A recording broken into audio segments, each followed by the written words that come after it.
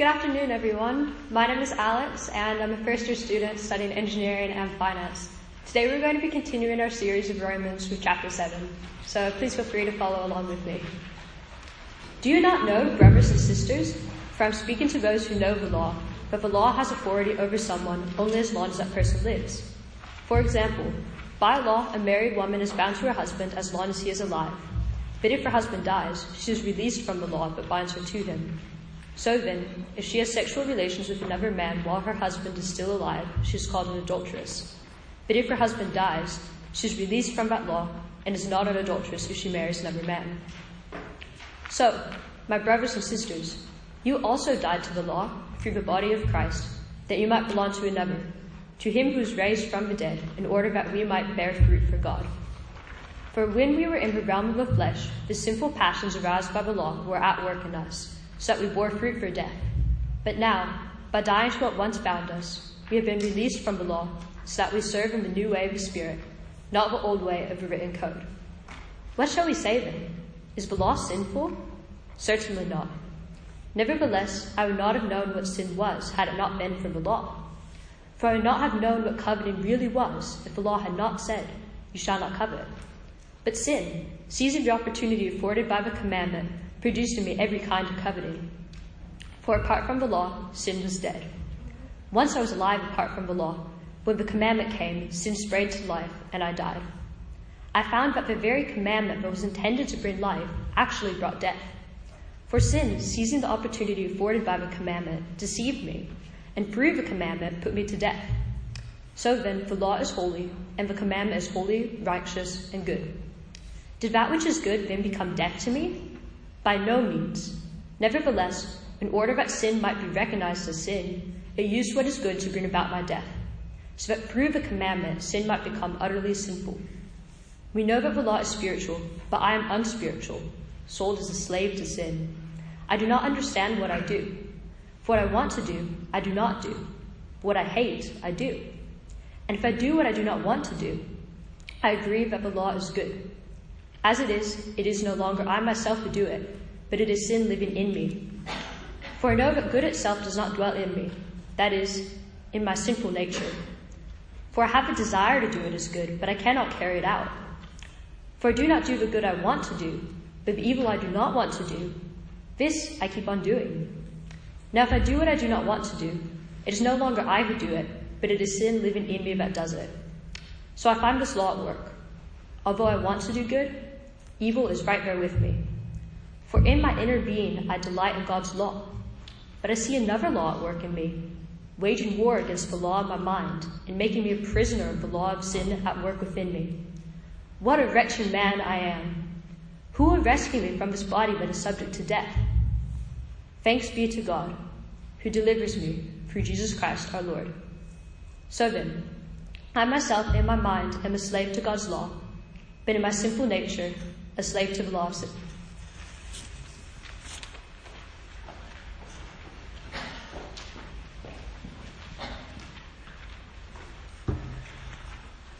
Well, I've got a question for you. How do you make people good? I've got two daughters, an 8-year-old and a 3-month-old, and so this is a live question for me. How do I help them to be good?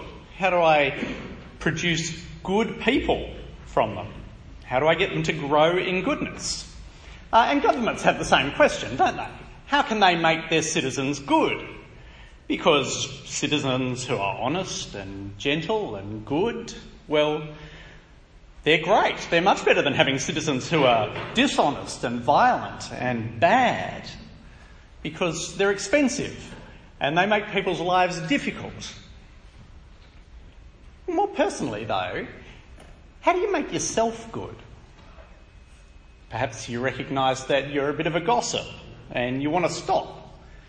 Or you've been looking at porn and you know that it's not good and you want to stop, but you keep getting drawn back to it. Or you know that you're actually inclined to be lazy or mean or selfish, or you find yourself sort of repeatedly lying to save yourself from embarrassment. How do you actually make yourself good? How do you get people to be good? But it's worth noticing the assumption behind the question, isn't it? That if you're asking how do you get people to be good, you're assuming that they're not already. And if that's your assumption, you're absolutely right. We're not good. In Romans chapter 1 verse 18, Paul actually declares that the wrath of God is being poured out from heaven against all the ungodliness and unrighteousness of people. And he goes on to say that Gentiles have suppressed the truth about God, that he's the creator, and they've ended up worshipping creation instead. They've done things that they, in their own consciences, know are wrong. And he says Jews are no better because although they have God's law, they haven't kept it. And so he concludes in chapter 3 verse 12 that there's no one who does good, not even one. It doesn't mean that we're all as bad as we could be, but he is saying that none of us are as good as we should be. But the good news is that while God is angry at us for our sin, he still loves us so much that he sent his son Jesus to die for our sin in our place, taking God's anger on himself so that we didn't have to. And so Paul explains that in spite of our sin, God can declare us righteous, not guilty, because the penalty has already been paid. We can be right with God, not by trying to be good enough, because we always fail at that, but purely as a gift from God that we receive simply by trusting in Jesus and his death for us. Or, if you want to put it in theological language, God justifies us by grace alone, through faith alone, in Christ alone. Which is great news. I'm brought into God's family, I'm made one of his people, I have relationship with him, I'm right with God. But then how do you get people to be good? I mean, imagine if the Prime Minister, Scott Morrison, decides that he's going to be gracious and he declares that all prisoners in Australia are free to go. The prisons are emptied, they're free to go home. What's more, he promises that they will never be rearrested. Would you sleep well tonight? I don't think I would. But why? Well, I think it's because although they've been justified, they've been declared right with the government, well, I've actually got no confidence that they've been changed. I've got no confidence that they have become good people. In fact, if the prisoners are all going to be set free, I, at the very least, want them to be rearrested if they do something wrong, if they break the law. And so maybe that's how justification works with God, that he gives me the offer of his son, Jesus. I accept that. I'm brought into his family, so I'm in purely by grace. But then maybe I have to stay in by works. Like I've got to keep the law from that point on. Make sure you don't sin again, or else God will be angry at you all over again. Which seems to make sense, but Paul says, no, that's not actually how it works. Chapter 5, verse 20, he says, where sin increased, grace increased all the more. Literally, grace hyperabounded. So the more you sin, it doesn't mean you sort of go into God's black books. No, it just means that God shows more grace towards you. He forgives even more. So how do you get people to be good if they're always getting forgiven if they trust in Jesus? I mean, if God just keeps showing us grace every time that we sin, then what's to stop us running amok? I mean, why not? Doesn't matter what you do. You can't get rearrested. You won't be punished for it. Not by God anyway. So why not just sin it up? Paul sort of spent chapter 6 answering that question, and his point is that we've died with Christ to that old way of life, that life of ungodliness and unrighteousness. And we've been raised with Christ from that life of death to live a new life, alive to God. We actually belong to God now, so we live for him, not for our old master, sin. Our old life as slaves of sin, that led to death. But our new life as slaves of God leads to holiness and eternal life. you might still think, but how do you still make people good? Now, surely the way to make them good is to give them rules, is to give them laws. I mean, after all, that's what the government does, isn't it? It's got all these different laws that you're supposed to keep. And more to the point, isn't that actually what God did with Israel? He gave them the law. Yes, he saved them by grace. He chose Abraham and his descendants for no reason to do with Abraham and his descendants, just purely by grace. He saved Israel from slavery in Egypt. He brought them out to Mount Sinai and he gave them the law through Moses to get them to be good, right? So yeah, sure, Paul, I can see how you're in by grace, but surely you've got to stay in by good works, by keeping the law. And Paul says, no, that's not what I'm saying. I am not saying that the law is how you get people to be good. In fact, I'm saying exactly the opposite. He said it back in chapter 5, verse 20. The law was brought in so that the trespass might decrease? No. He says the law was brought in so that the trespass might increase. We were already in rebellion against God before he ever gave the law of Moses, but the law doesn't decrease the sin, it increases the trespass. You think, why on earth would God do that? Well, we'll come to that in a moment. But it's there again in 6:14. For sin shall no longer be your master because you are not under the law. You are not under the law, but under grace. You think, but how can that possibly be? How can you just ditch the law? Well, in the first part of chapter 7, Paul flips that question around and he asks, well, how could you possibly continue under it? Have a look at chapter 7, verse 1 with me. He says, do you not know, brothers and sisters, for I'm speaking to those who know the law, that the law has authority over someone only as long as that person lives? And so he takes as an example the 7th commandment, the 7th of the 10 commandments, you shall not commit adultery. And he explains how it works. For example, by law, a married woman is bound to her husband as long as he's alive. But if her husband dies, she's released from the law that binds her to him. So then if she has sexual relations with another man while her husband's still alive, she's called an adulteress. But if her husband dies, she's released from that law and is not an adulteress if she marries another man. You see what he's saying? He's saying the law against adultery, well, that's a good law. But when her husband dies, the wife is actually released from it.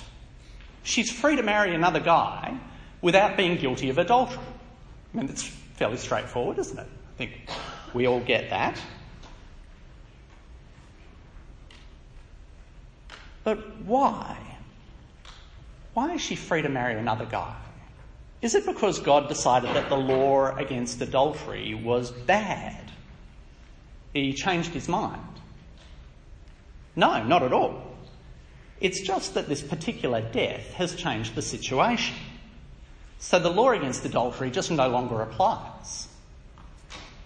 But as Paul goes on to say, what happens to the law against adultery when your husband or your wife dies is actually what's happened to the whole law when Christ died. It's not that the law was bad, it's just that Christ's death has changed the situation, so it no longer applies. You can see it there in verse 4. So, my brothers and sisters, you also died to the law through the body of Christ, that you might belong to another, to him who was raised from the dead, in order that we might bear fruit for God. What does he mean? Well, he means that if you're united to Christ in death, that is, you're trusting in his death to pay for your sins, then you're actually released from the law of Moses. How? Well, quite simple actually. If all my sins, past, present and future, are paid for by Jesus' death, then what power does the law have over me? Can it condemn me? No. My sins are paid for. Can it threaten me? Can it say to me, unless you keep this command, God will kick you out of his family? No. Why not? Well, because Jesus has died. And in his death, he's paid for all my sin, past, present and future, if I'm trusting in him. Does that mean that the law was bad? No, he says. It's just that Christ's death has changed the situation. So the law no longer applies. It can't possibly apply if Christ has died for your sin. But if the law's not bad, then why would God want to release me from it? Well, Paul says at the end of verse 4 that God did it so we could bear fruit for him. That is, we could do good works. But you think surely the law would push me to do good works. It says, here's all the things that you've got to do and here's all the bad things that you're not to do. Surely the law would push me to do good works. Well, Paul says no, actually. The law is good. It outlines a good and godly way of life, but it's actually powerless to produce the godliness that it outlines. In fact, worse than that, he says, it actually exacerbates my ungodliness. You see it there in verse 5? For when we were in the realm of the flesh, the sinful passions aroused by the law were at work in us so that we bore fruit for death. When Paul talks about the flesh, he just means humans without the Holy Spirit. What are we without the Holy Spirit? We're flesh. And he says when we were in that domain, well, far from suppressing sin, the law actually aroused it. The law didn't make us sin less, it made us sin more. But now, he says in verse 6, by dying to what once bound us, we've been released from the law so that we serve in the new way of the Spirit and not in the old way of the written code. In other words, the written code, the law of Moses, it always sits outside me, and it is therefore incapable of changing my heart. In fact, all it does is arouse my innate sinfulness. But now, says Paul, united to Christ, I'm no longer under the power of sin and the law. I'm under the power of the Holy Spirit, who actually brings a whole new way of serving God, who is capable of changing me on the inside. A whole new way of serving God that's not about following the written code, but about living the good life that the law pointed towards, but could never produce. Paul's actually been so negative about the law in Romans that he imagines a question that might come up in verse 7. What shall we say then? Is the law sinful? And his response is no way, certainly not. Nevertheless, I would not have known what sin was had it not been for the law. For I would not have known what coveting really was if the law had not said, you shall not covet. Now, Paul's quoting the 10th of the 10 Commandments here about coveting, longing to possess what belongs to someone else. And when you stop and think about it, it's actually a very unusual command. The other 9 commands are really about behaviour. You shall not murder, you shall not commit adultery, you shall not bear false testimony, that kind of thing. They're about behaviour, but you shall not covet. Well, it's actually about your desires, isn't it? In fact, it's a useless command to have in a legal code. You shall not covet isn't under Australian law. It's not under any government's law that I know of. Why? Well, because it's completely unenforceable. It's all in your head. The government can know if I commit murder or adultery or if I bear false testimony, but who other than God can know if I'm coveting? It's a useless command to have in a legal code. So why is it there? Was God just having an off day? Did he not sort of think through it properly? Didn't realise that it wasn't enforceable? No, God knew exactly what he was doing when he put it there. As Paul says in verse 7, I would not have known what coveting really was if the law had not said, "You shall not covet." Now, did he literally not know what covet meant? Like this is a word I haven't come across before, I need my dictionary. No. The law assumes that you know what coveting means. It doesn't explain it. It just says, "You shall not do it." What Paul means is that although he knew what coveting means, he didn't really know what coveting means before the commandment came. So we like to think, oh yes, I admit I do covet things from time to time, but I could stop if I wanted to.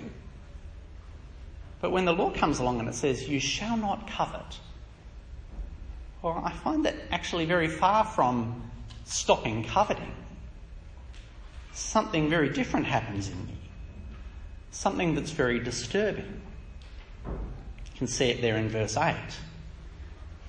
But sin, seizing the opportunity afforded by the commandment, produced in me every kind of coveting. For apart from the law, sin was dead. Once I was alive apart from the law, but when the commandment came, sin sprang to life and I died.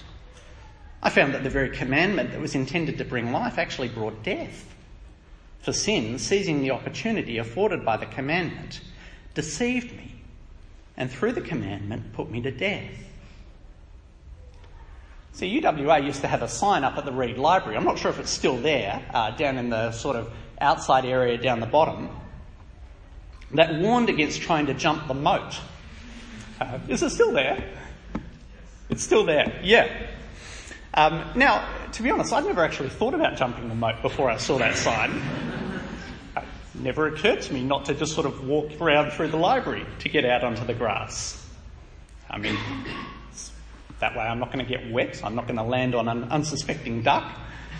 But as soon as I saw the sign saying "don't do it," suddenly I started thinking of ways that I might be able to. And I thought, how fast would I have to be running to actually be able to jump? Or could I just sort of do it from a standing start? And where would I have to put my foot to get right over it? Could I do it? Never occurred to me to jump the moat before, but now having seen that sign, I really want to do it. And Paul's saying that's what the law does. That's what it does to sinful people. The law sounds like it ought to be a lethal dose of potassium to the heart of sin, but it turns out to be a shot of adrenaline. The law doesn't make sin go, ugh. It makes it go, woo. Suddenly, the law causes sin to spring to life.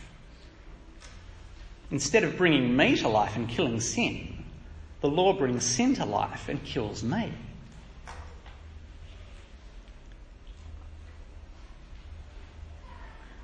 Paul's not saying that he had no sin before he came across the law, but the law revs it up. So does that mean that the law itself is bad? No, not at all, says Paul. The law is fantastic. Not because it saves me from my sin, it doesn't, it can't. But because it reveals how deep my sin actually goes. It shows me that my sin is not me just sort of occasionally doing the wrong thing and I could stop if I chose to. No, it shows me that sin is much worse than that. It's something inside me. It's something twisting me and warping me. Something that holds me prisoner. I like to think that I'm free to do whatever I want. That, I can stop coveting if I want to. But the law does me a great service by showing me that I'm fooling myself. So then, verse 12.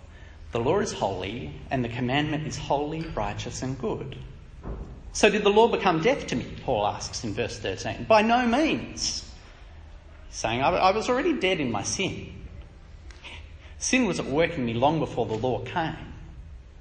But in order that sin might be recognised as sin, it used what is good to bring about my death, so that through the commandment sin might become utterly sinful. The law shows up sin for what it really is. Not just me occasionally choosing to do the wrong thing, but a malevolent, hostile power that's at work within me. See, sin is kind of like being addicted to meth. If you're addicted to meth, you may like to think that you're in control, but actually there's something inside you controlling you, enslaving you, making you do things that in your right mind you would never dream of doing. As Paul says in verse 14, we know that the law is spiritual, but I'm unspiritual, sold as a slave to sin. I don't understand what I do. For what I want to do, I do not do, but what I hate, I do. And if I do what I don't want to do, I agree that the law is good. As it is, it's no longer I myself who do it, but it's sin living in me. If I say, I don't want to covet, I don't want to desire the things that other people have, well then I'm agreeing that the law is good. But when I find myself coveting, even though I don't want to, I realise I've got a problem. Why am I coveting? Well, because sin is living in me. I've been invaded by some kind of hostile force, and it's the hostile force that is actually calling the shots. He says it again in verses 18 to 20. For I know that good itself does not dwell in me, that is, in my sinful nature. For I have the desire to do what is good, but I cannot carry it out. For I do not do the good I want to do, but the evil I do not want to do, this I keep on doing. Now, if I do what I don't want to do, it's no longer I who do it, but it's sin living in me that does it. So I find this law at work. Although I want to do good, evil is right there with me. For in my inner being I delight in God's law, but I see another law at work in me, waging war against the law of my mind and making me a prisoner to the law of sin at work within me. What a wretched man I am! Who will rescue me from this body that's subject to death? It's like being addicted to meth. I may tell myself that I'm in control, but I actually end up doing all sorts of things that I don't want to do. I get violent, I steal stuff. I yell at my family, I make their lives miserable. I don't want to be a horrible person, but I am. And I'm responsible for it. After all, I'm the one who's doing it. But I would be quite a different person if I wasn't a slave to meth, wouldn't I? And you'd be quite a different person if you weren't a slave to sin. So what's the solution?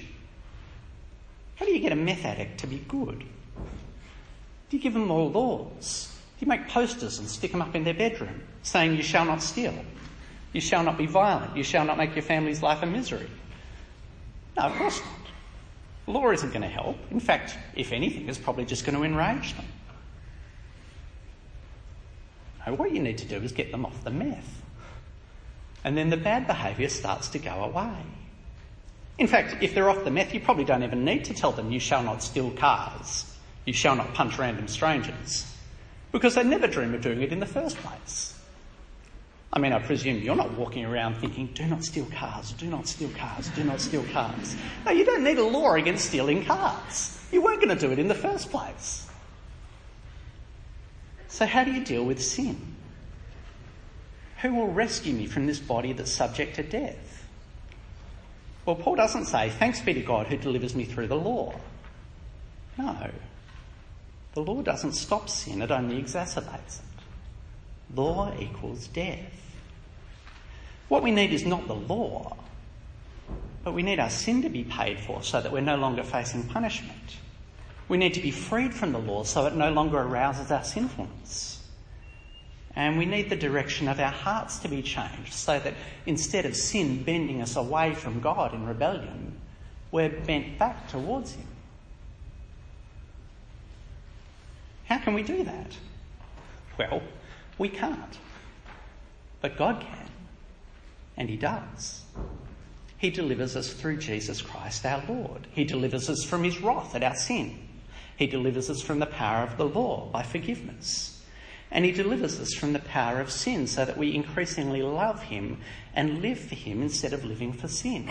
He does it by his Spirit, who unites us to Christ and changes our hearts so that we believe the gospel and love Jesus and love God. That's actually how you get people to be good. Not by giving them laws, but by Jesus. Knowing Jesus in the power of the Holy Spirit. So next week we're going to have a look at what it means to no longer be a slave to sin, but to be set free through Christ to live by the power of the Holy Spirit. Not under law, but under the Spirit. Let's pray. Heavenly Father, we thank you for the freedom that we have in Christ Jesus, that we are no longer slaves to sin, and no longer under the law, but actually set free to live the good life that the law pointed us towards, but couldn't produce. Father, help us to delight in Jesus and to live for him. Amen.